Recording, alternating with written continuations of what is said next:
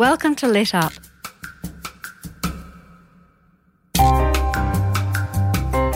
We haven't had any new episodes go up since the coronavirus has ravaged the world.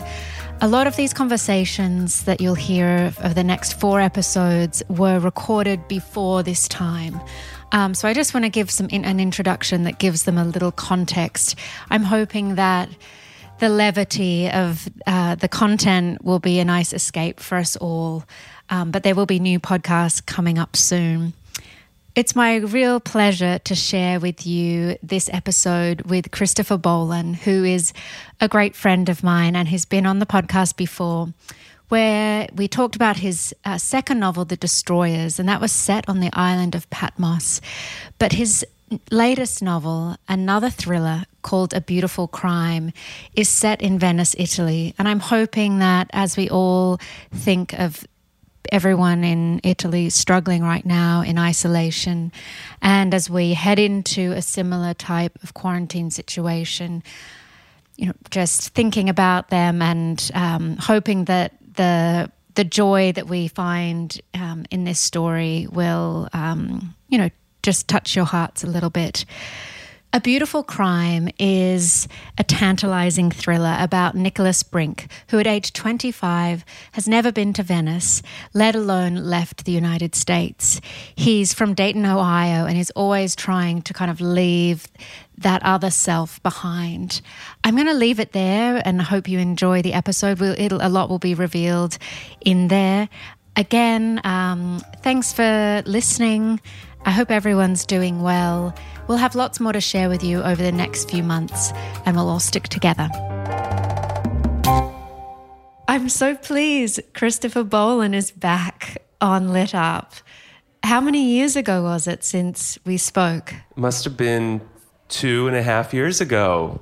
You're fast then, if this is the next book already. I got lucky for this one because I had a residency in Paris, and when you don't speak the language, you have all this buildup of English that you just end up pouring into a book in your room. So I did write this strangely quickly. That's a great tip for other writers, isn't it? Just go somewhere foreign where you have no friends. Exactly. I did have one friend, so I did have someone to have dinner with, which was comforting. But I had never done a residency before, and I really didn't think that I would ever write well on one. But going to another country is a wonderful way to force yourself to sort of move forward with a book, because it's a little bit lonely in that great way that you can just sort of make a friend with your work. Okay, let's back up a little bit. So we're here to talk about your 4th novel, A Beautiful Crime. Now, when you were on the show last time, we talked about The Destroyers, and that was set on the island of Patmos. Right. And I feel like you're tricky and cunning and clever because you set your books in these incredible places where you'd love to visit again. And this one's in Venice. And I'd love you to read the prologue so we can get a sense of, the kind of thriller that this sets up, but it does give us a tiny sense of the Venice in the book. Great. Okay. This is the prologue. Down below the cry of gulls, below floors of tourists undressing and dressing for dinner, below even the shrinking figure of his killer, a man lies crumpled and bleeding.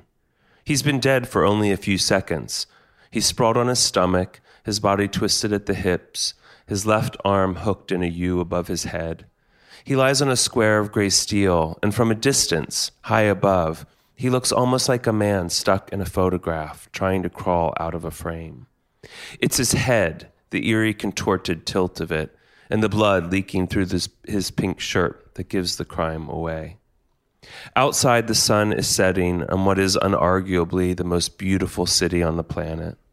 There are a lot of dead bodies in this town.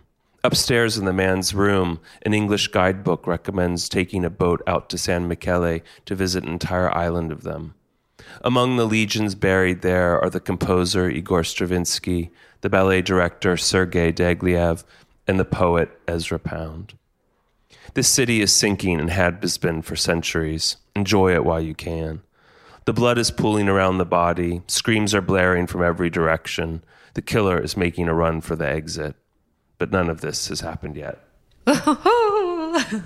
Thank you. It's, of course, the last thing I wrote for the whole book. So is it? Yeah, that was I'm such a chronological writer. I mean, my brain doesn't work otherwise unless I think also for writing sort of semi-thrillers, you have to follow the build-up of the plot. But that was I went back at the end and wrote that. So that was the last. The first is the last. Huh.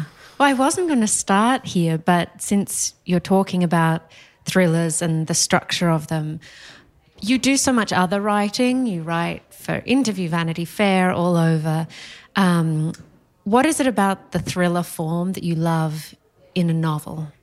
Well, it allows me to, I just find that I'm such a rambler as a writer. And I can really sometimes you can start with a character and then you can do a flashback and you can keep going backward instead of moving forward. You can keep telling stories backward about their whole life, and suddenly you think, oh my gosh, I'm on page 100 and the person's still standing in the same place we just introduced to him or her. So for me, the thriller just allows me to always say, like, you've got to move this forward. You've got to go faster. And so I love the narrative buildup of a thriller. It just allows me to pace a book. Because if you were left with me in a room to just write, I would just write in circles, and these characters would never end up like getting out of the plane and meeting each other. And I just love that.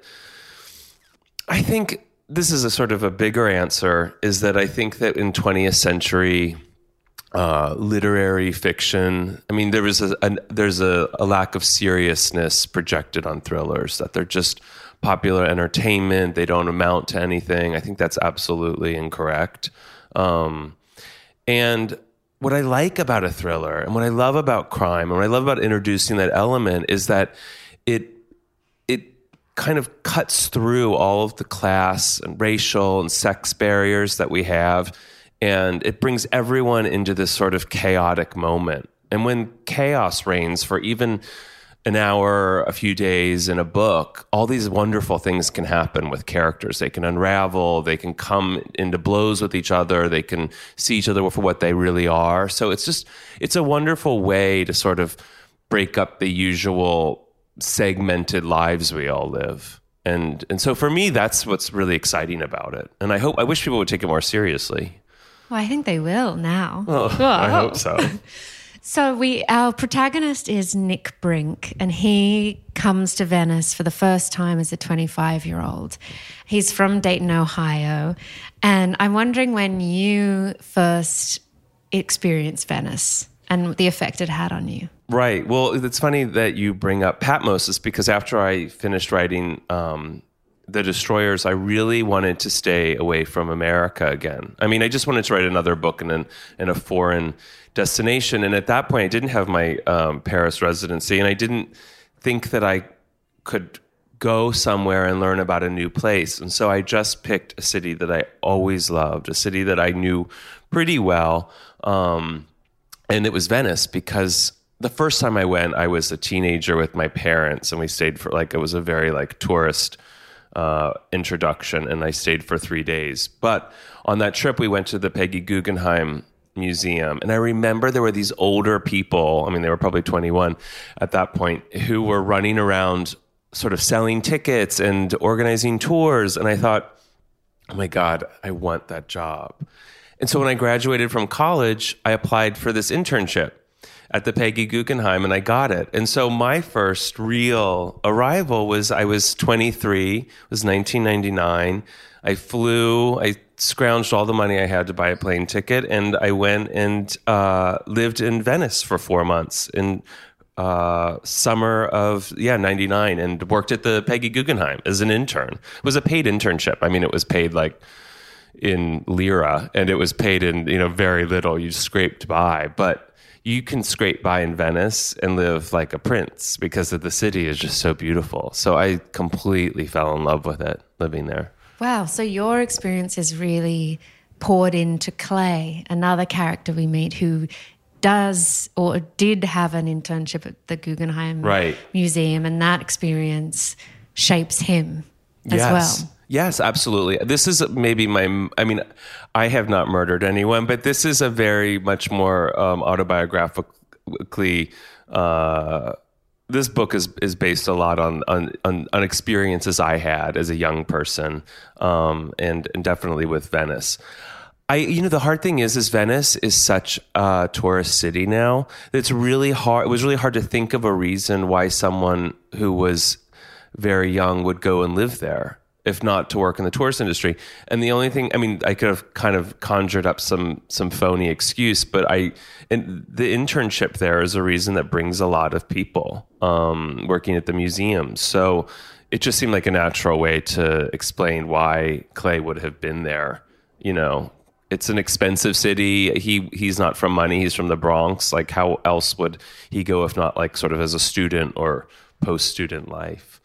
Well, there's a part in just a paragraph I love, and this is actually from Nick's perspective, and he's just arrived in Venice, but I think it brings up another theme I want to talk about, which I'll let what you read reveal itself. Okay.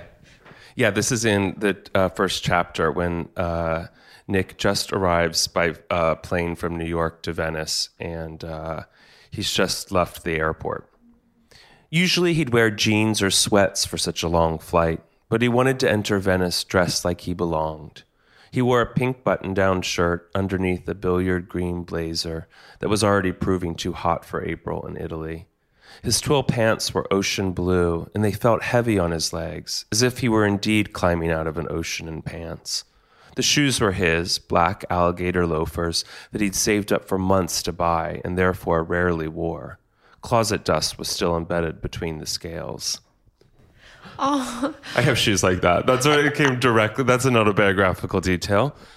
That just reminded me of when I would imagine myself living in New York and almost constructing the outfits that I would wear when I was walking down Fifth Avenue. And I remember buying a pair of shoes in Sydney for that. Right. I thought, I will wear these. And they were so uncomfortable and wouldn't have worked at all. And I had to wait so long that I don't think they ever got to be here. But it's sad because I think, too, because if you're not from vast sums of wealth and you're sort of a newcomer in a place and you have all these dreams of rising or how you see yourself or want to see yourself when you start over, you sort of save up and you buy this expensive piece and then you never really wear it because you're just waiting. Wrong right. as well. It's not right for you, and you're waiting for the moment that you're supposed to wear it. But also they kind of represent your idea of that place, whereas you get there and like your New Yorker friend would be like, why are you wearing that? Totally. And, anyone who actually has been to Venice before knows that it's like the most punishing town for walking in. And these shoes for poor Nick are not going to be worn for long because they're going to kill him. It hurts so bad to wear that kind of footwear on all the bridges and cobblestones. But and of course, because those shoes are his, unlike the clothes, he's borrowed a lot of the clothes from other people. Like he never has worn them, because he actually had to earn that money for the shoes. So they're too precious to actually be worn. We've just heard how Nick arrives in Venice and kind of what he's wearing and the kind of the headspace he's in to try and fit in. But I'd love to go back because you do then flash back to his life in New York. And there's a whole before Venice that, of course, informs this part. And it's a relationship he has with an older man called Ari. Mm-hmm. And I'd love you to talk about the dynamics of, age and class, but also what it's like to come to New York and other cities with very little money or connections. Right. And you can live in a house with all these roommates. And then, an older, more sophisticated person is almost your way out. That's right. And I think it's doubly true, or used to be doubly true for gay men, because now it's very different. And in a way, this seemed to me a sort of love song goodbye to 20th century homosexuality in a lot of ways, this book, just because of the relationships and the art forms and everything else about it, and the criminality, everything else about it. But one thing that used to just regularly happen is that these young men would sort of be kicked out or leave their families in the Midwest or anywhere in America, really. And, because they were gay, and they'd come to New York. And, it was a place where you could be who you wanted to be to a certain extent. And in a lot of ways, there would be this relationship one would foster with like an older gay man, whether it was, platonic or sexual, where you would sort of rely on that person to help you and foster you. And part of that was an education, and it was an education in art forms, and it was an education in often like decorative arts or opera. I mean, this is a very stereotypic gay art forms, but not without reason, because they were kept alive in a lot of ways by, older men who were passionate about them, and you would learn about it.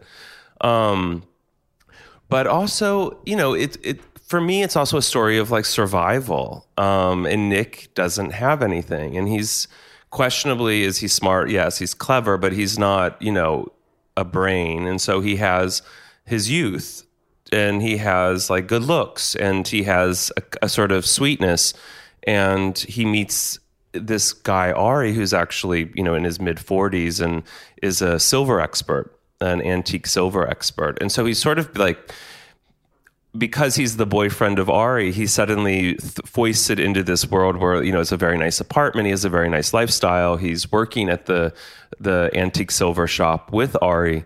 And that's, saving him.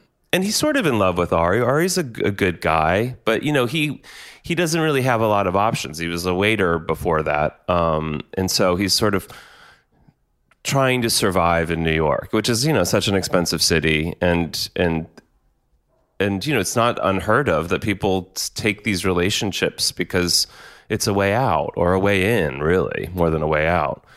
Well, there was a moment that I recognized too when Ari is so passionate about silver and where it comes from and the very specific dates.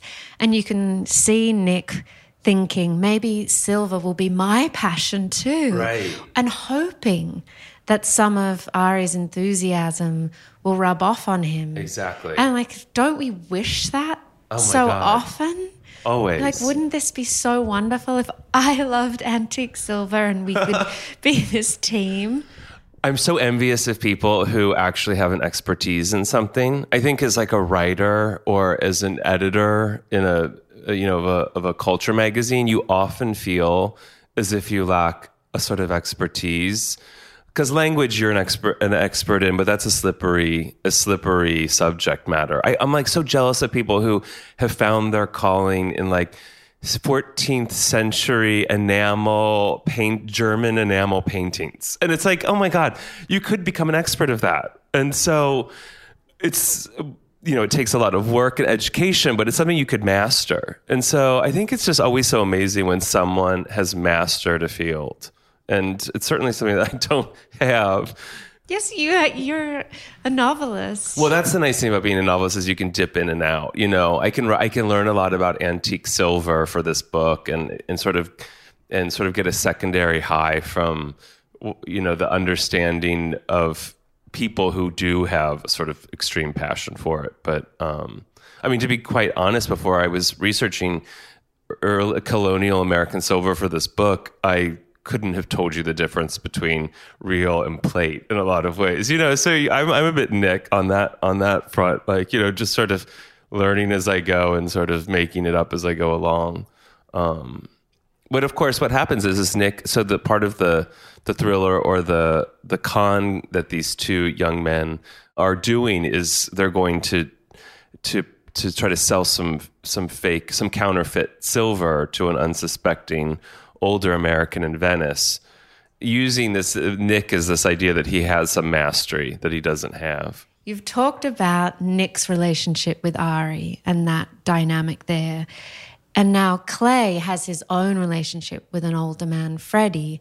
And really the death of Freddie, which I'd love you to talk about this funeral scene that is kind of at once poignant and funny. But how is their dynamic different to Clay and Ari's? Well, yeah, it is very different. It's a platonic love, and maybe a much deeper one in a lot of ways. Freddie is the sort of a true bohemian of the 20th century. He's from a very wealthy Dutch colonial family, once very wealthy, and the name still sounds wealthy, but of course they've run out of money a long time ago. And Freddie was based on a lot of ways, except for the famous Dutch family, on this photographer named David Armstrong, who was part of the Boston School of Photographers and was friends with Nan Goldin and Jack Pearson, and was a really amazing photographer and an amazing character. I mean, just a wild, eccentric bohemian to the very end. And so I loved David so much, and I loved the way he spoke, and I loved just how just completely unconventional he was in all moments, probably, and totally inappropriate. And so I wanted to just try to bottle some of that in this character of Freddie. And Freddie and Clay meet during Clay's internship in Venice, because Freddie owns a little sort of a slice of a palazzo in Venice, and that's how they end up meeting. And Freddie kind of takes Clay under his wing too, in a very similar way. Theirs is not sexual, it's not boyfriends, but in its way, it's much more personal.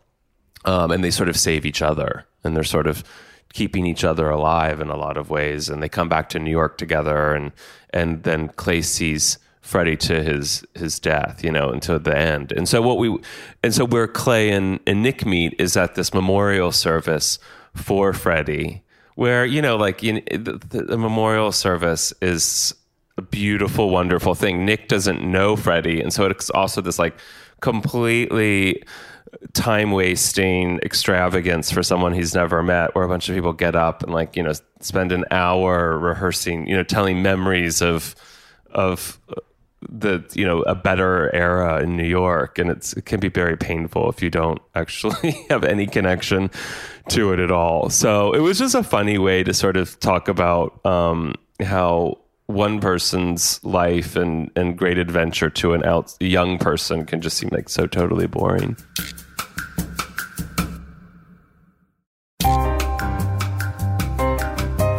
One of the parts that I really connected to and loved, I'm going to go back to the relationship between Nick and Ari. And it's these tiny moments, tiny things, like the fact that Ari buys Nick a green sweater, and those dynamics of power in a relationship where, as the younger, kind of less sophisticated person, you are given things that you are also expected to wear and that will help you fit into this other kind of social circle. Right. And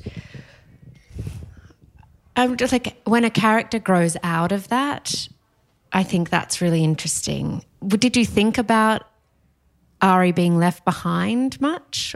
Absolutely. And I kept thinking, I wish I could date Ari, but not in that situation, because you're exactly right. There is an unfair power dynamic going on there, where Ari is in complete control, and he's the mentor, and he's also the gift giver. He has the money, and he has the education and all the connections, and Nick has nothing. And so he's just, and we've all seen this. Many of you who are listening will have experienced this. We've all been in relationships where someone holds all the keys, and you're supposed to, and it's sort of unspoken that you're supposed to be the number two. You're supposed to toe the line and be what they want you to be. And in return, you get these, great benefits. And, I think that there was a love. There is a love to it, too. So it isn't just completely transactional. I mean, I think that Nick needed Ari, to find his way in the world. But there comes a point where Nick needs to try to be Nick, or figure out who Nick is. And that's when he falls in love with Clay, because they're the same age in a lot of ways. And they're figuring out how to make a complete self in a very difficult world, and not just be under someone else's thumb. So I felt for Ari. I mean, Nick has to break up with Ari to go with Clay, and Nick ends up sort of betraying Ari because he's pretending to be a silver expert under Ari, the auspice of Ari's name. That's part of the con. but it was really interesting to think about that in a lot of ways, and to think about what it's like to kind of exist as someone else's idea of you, and so it was really fun to write that, because I don't see that explored very often. I mean, you don't find a lot of descriptions of that feeling, and you think of it's people either in love or they're not in love, but there's a lot of sacrifices to one's self and identity that go into these relationships, especially when it's between different generations and clearly different economic and conditions. And Ari has the support of his family. He has New York. He has everything. He holds all the cards. And so Nick is just sort of left to be what Ari wants him to be. I always think it's interesting when people outgrow a relationship. I mean, what that even is a cliche phrase, but what that feels like to know you have to move on, even though this person has helped shape who you are. Right. And the frame doesn't fit you anymore. Yeah. It's terrifying because it's so much easier not to. It's just so much easier to stay in that drift and to just be what someone else wants you to be. And I mean, why make the sacrifice? Why ruin a good thing that you've got going?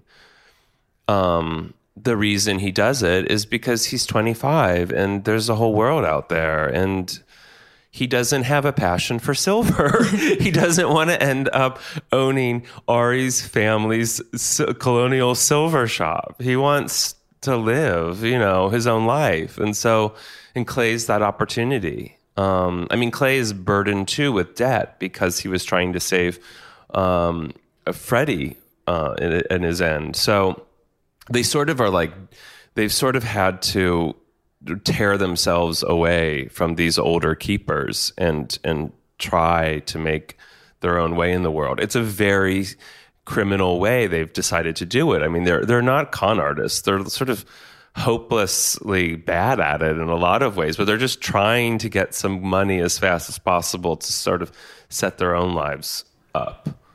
Well, that's an interesting thing too, to decide to have these characters that we end up loving be criminal minds, essentially. Yeah. I mean, even though they aren't doing it so well, but I think it's also their age allows us to give them grace a bit.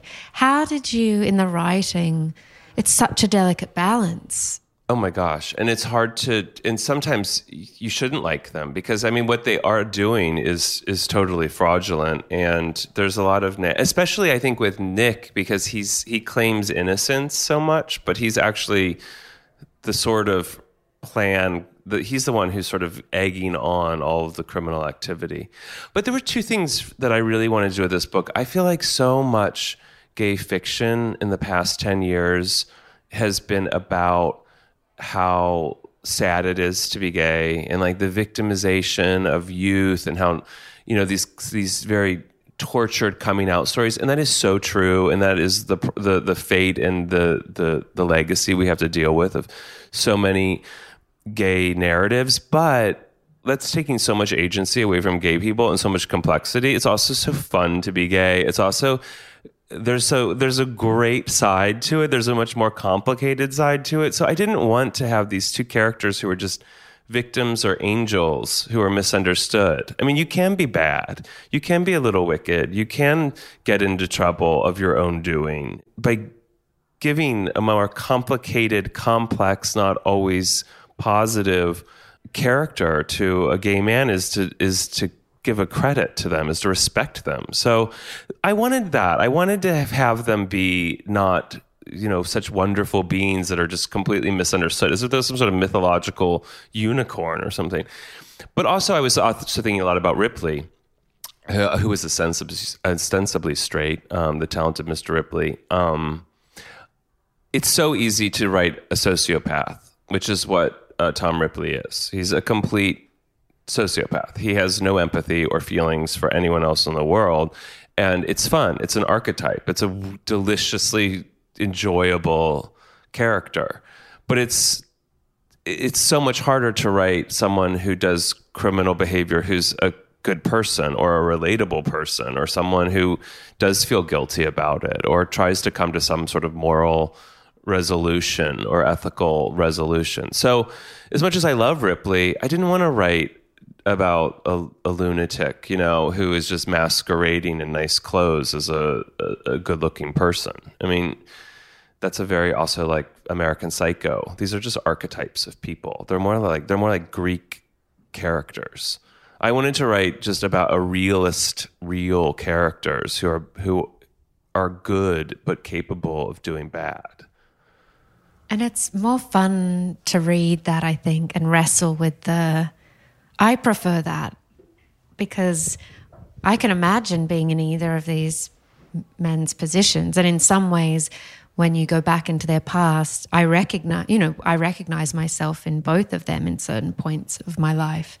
Yeah. I mean, I think it's a complicated read in that you don't really know where you're standing with them, because you might think like, oh, I really like them. And I also I really can't stand them in this moment. And that's exactly what people are like. I think it's very different to just have, I think Ripley or Bateman become sort of cartoons. They just become these elements. And this is why they're so easily become like sort of foils of American identity. They're not real. They're not real people. So they can take on all this representation as being sort of the ultimate American antagonists but they're not, I mean, you don't really connect with Ripley because there's no human there. Reading your book also reminded me of Less by Andrew Sean Greer because of the playfulness in the writing.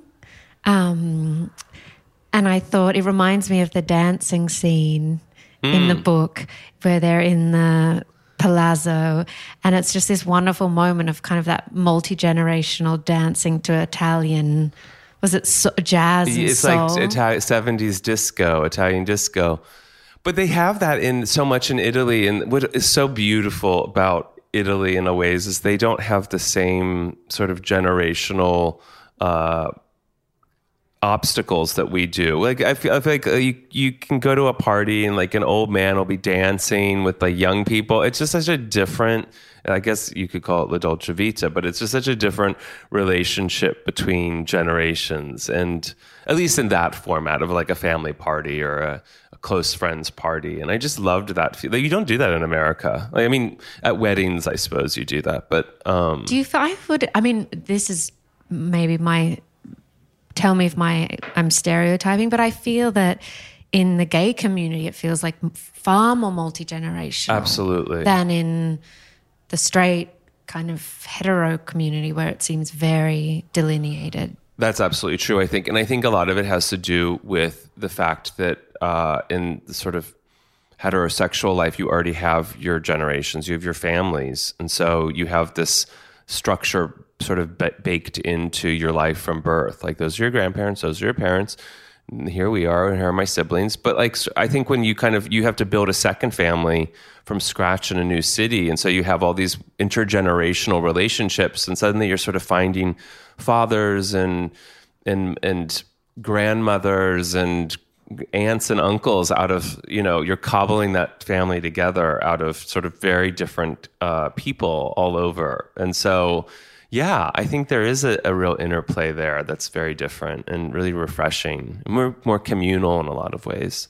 And also that search for, mentals is the wrong word, but learning from other generations in terms of the arts. And like, I found coming to New York as a straight woman, my friendships are far more intergenerational than they were at home in Australia. So it's part that the city does that to you because you need friends where you can find them. Right. And you can really kind of burrow into your interests. And whether someone's 60 or 21, you can have that connection. Yeah. I think that is one of the gifts of New York, and I hope it never goes away, is that, there is such a rigid class system to New York, and there is a terrible inequality. But the one thing that I love about New York is that you're rarely invited to someone's apartment. You rarely know where they live. Even if you know the neighborhood, you don't know what their apartment looks like. you don't really, it's not like suburban homes where you know exactly how rich someone is by the street they live on. I mean, yes, there's people who live on Park Avenue and you try to guess. But like, it's sort of a democratic way of being is like people can live uptown and they can be rich and poor, but you're still seeing them all the time in the same way. And so I love that and there's no cars, so you can't tell like by what car they get into, how much money they have. So it's like sort of all up in the air, and there's a flexibility to that. And I think it allows people to intermix more than it is in other more striated cities. I've thought about this a lot because the subway is such a democratic way to get around. And if you are a real New Yorker, you get the subway no matter what strata you're in. But it also means that you have to dress down, essentially. Yeah, that's true. And it's very kind of leveling. It's always so weird to wear it to be, I mean, I often do it because I take the subway constantly, is to like when you're going somewhere fancy and you're all dressed up and you get on the subway and you always feel like such an idiot in a way. But I actually am really into taking the bus lately.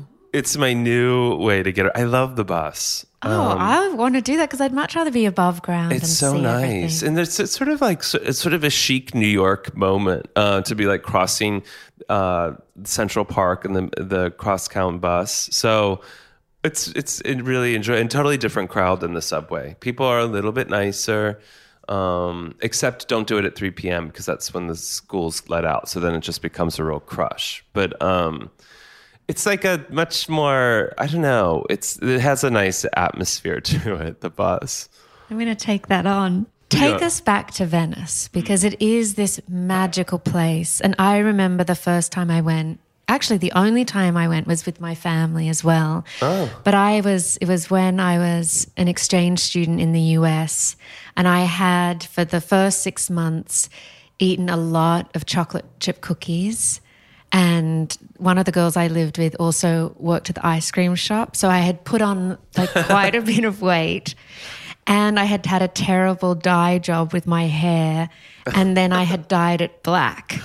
So I had turned up to Welcome to America, really. Yeah. Well, I turned up to see my family, and I think we were waiting in Rome on the Spanish steps, I was going to be reunited with them. Right. And I remember standing there, probably like bulging out of my dress, hot and sweaty with this black hair. And my dad looked straight past me. Like they did not recognize me. And I was mortified. And I'm thinking, it's because of the hair and, this. Anyway, he was so shocked, I think, by not recognizing me that when we got to Venice, the first thing we did was he paid to have my hair put back, God. blonded again. Right. Or just kind of normalized because it had been like a very strange, like black red, when things have all gone wrong. And so one of my strongest memories is sitting in a hairdresser in Venice with an Irish hairdresser. Oh, who could at least speak English though, so that at least you could say what you wanted. Stripping it all. But then the other memory is the Peggy Guggenheim Museum and turning up in the boat when you enter that way, and how small it is and how those iconic paintings are so delicate. Oh my gosh, yeah. And the blues. I mean, I can see why you wanted to go back there so much. What was that summer like? That summer, I have an inverse story to yours. It's very weird. I had dyed black hair. I went to Columbia for college. I was living in New York.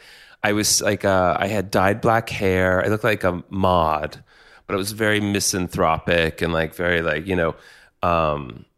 New York neurotic and sort of mopey and angry about nothing and everything. And when I I swear it was like overnight. I went to Venice. I remember so well arriving. I had to find a little pensione on my own that was cheap. And I changed instantly the next day. I mean, the sunlight was so beautiful. The city was so beautiful. I suddenly just embraced happiness. I swear to God, if I hadn't done that internship, I would be teaching, if I would be a philosophy professor somewhere because I would have gone to grad school and continued on my academic anger life. But I instead just like really became so happy and loved life. I mean, it was very La Dolce Vita. And I grew out the black dye in my hair. And my parents were in Europe that summer, like on they did vacations, and they were, that makes them sound so much wealthier than they were. But they came down to Venice to see me for like 2 days. And they couldn't get over how much I had changed from the person they knew before. I was like, my hair had like lightened into brown.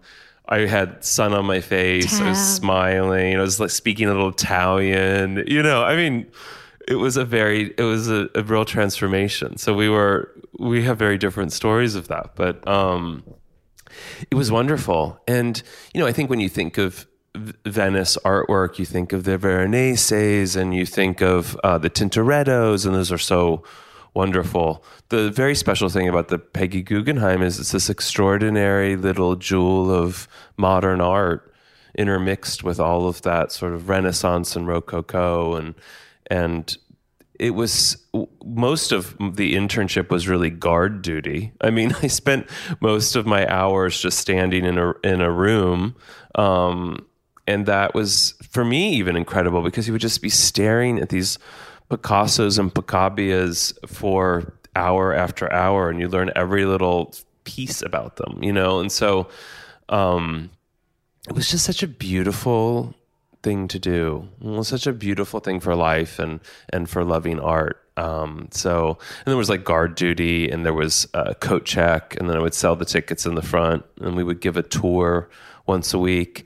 But I used so many of the locations beyond the museum in this book. Like, there's a woman named Daniela who takes care of Clay a little bit. Like, she's another intergenerational friend. And she lives in my apartment that I had there. I mean, I used my apartment as her apartment in the book. It was a little first floor off of Campo Santa Margherita, which is like this very lively student square, and has like a little cement garden, and kind of dark and dank, but really charming in its way. And so, yeah, I mean, so many of the locations that I used sort of popped into my mind from my time living there. And so it was really fun to go back and explore that. I had luckily gone back every 2 years for the Biennale, just because I worked at a culture magazine. So I had never really lost touch with Venice.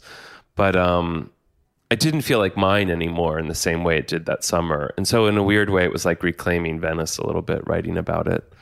I've always wanted to go to the Biennale. Do regular tourists stay away during that time? Is it a very chic moment? It's too chic. And you know what? I loved the Biennale. And in fact, I worked at the Biennale that summer of 1999 because the Peggy Guggenheim has a relationship with the American Pavilion. And so it's a huge, wonderful part of Venice, but more and more, it's just so extravagant and so spectacle driven. It feels a little bit more like New York or London to me than Venice. And so, yes, it's like not part of like the mass tourism, but I almost prefer the mass tourism, because I think it's like when you don't want to go to, when you want to travel and go somewhere amazing, you don't want to end up seeing everyone from New York there. And that's what happens with the Biennale, is like, are you really even in Venice? You're just hanging out with the same people you hang out with in New York. It's so, for me, like the best time to go to Venice is in winter. It's a little less, it's spookier. It's a little less touristy. You won't run into anyone It's not hot. It feels, there's still that authenticity and quiet and creepiness there that is just so magical.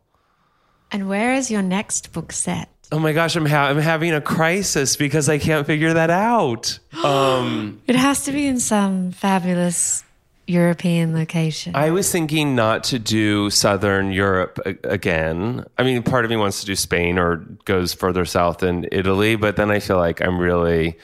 I just feel like I've already like written so much now with the last two books about that terrain that I almost want to go to like Cairo or Vietnam or maybe Australia. I mean, well, that's well written about by Australians, and so I wouldn't want to take from them. But I don't know. I'm dying to find a place. I really am desperate to come up with something good. Well, I can help you. We'll decide. Yeah, let's go on a trip and we'll figure it out as we go. Well, I think, oh my gosh, yeah. What a pleasure it is to speak to you again. Thank you so much. It's always so much fun. Yes, well, I love the show and I'm so happy to be back for it. And I hope that I did Venice. Venice was like the one character I wanted to get right. So I hope I got Venice right in the book. You did. And how can we follow you and find out more about your work? Oh, well, I have a website that I barely keep up, but I guess you could, always email me there. It's christopherbollen.com. Brilliant. Bye. Bye. Thank you.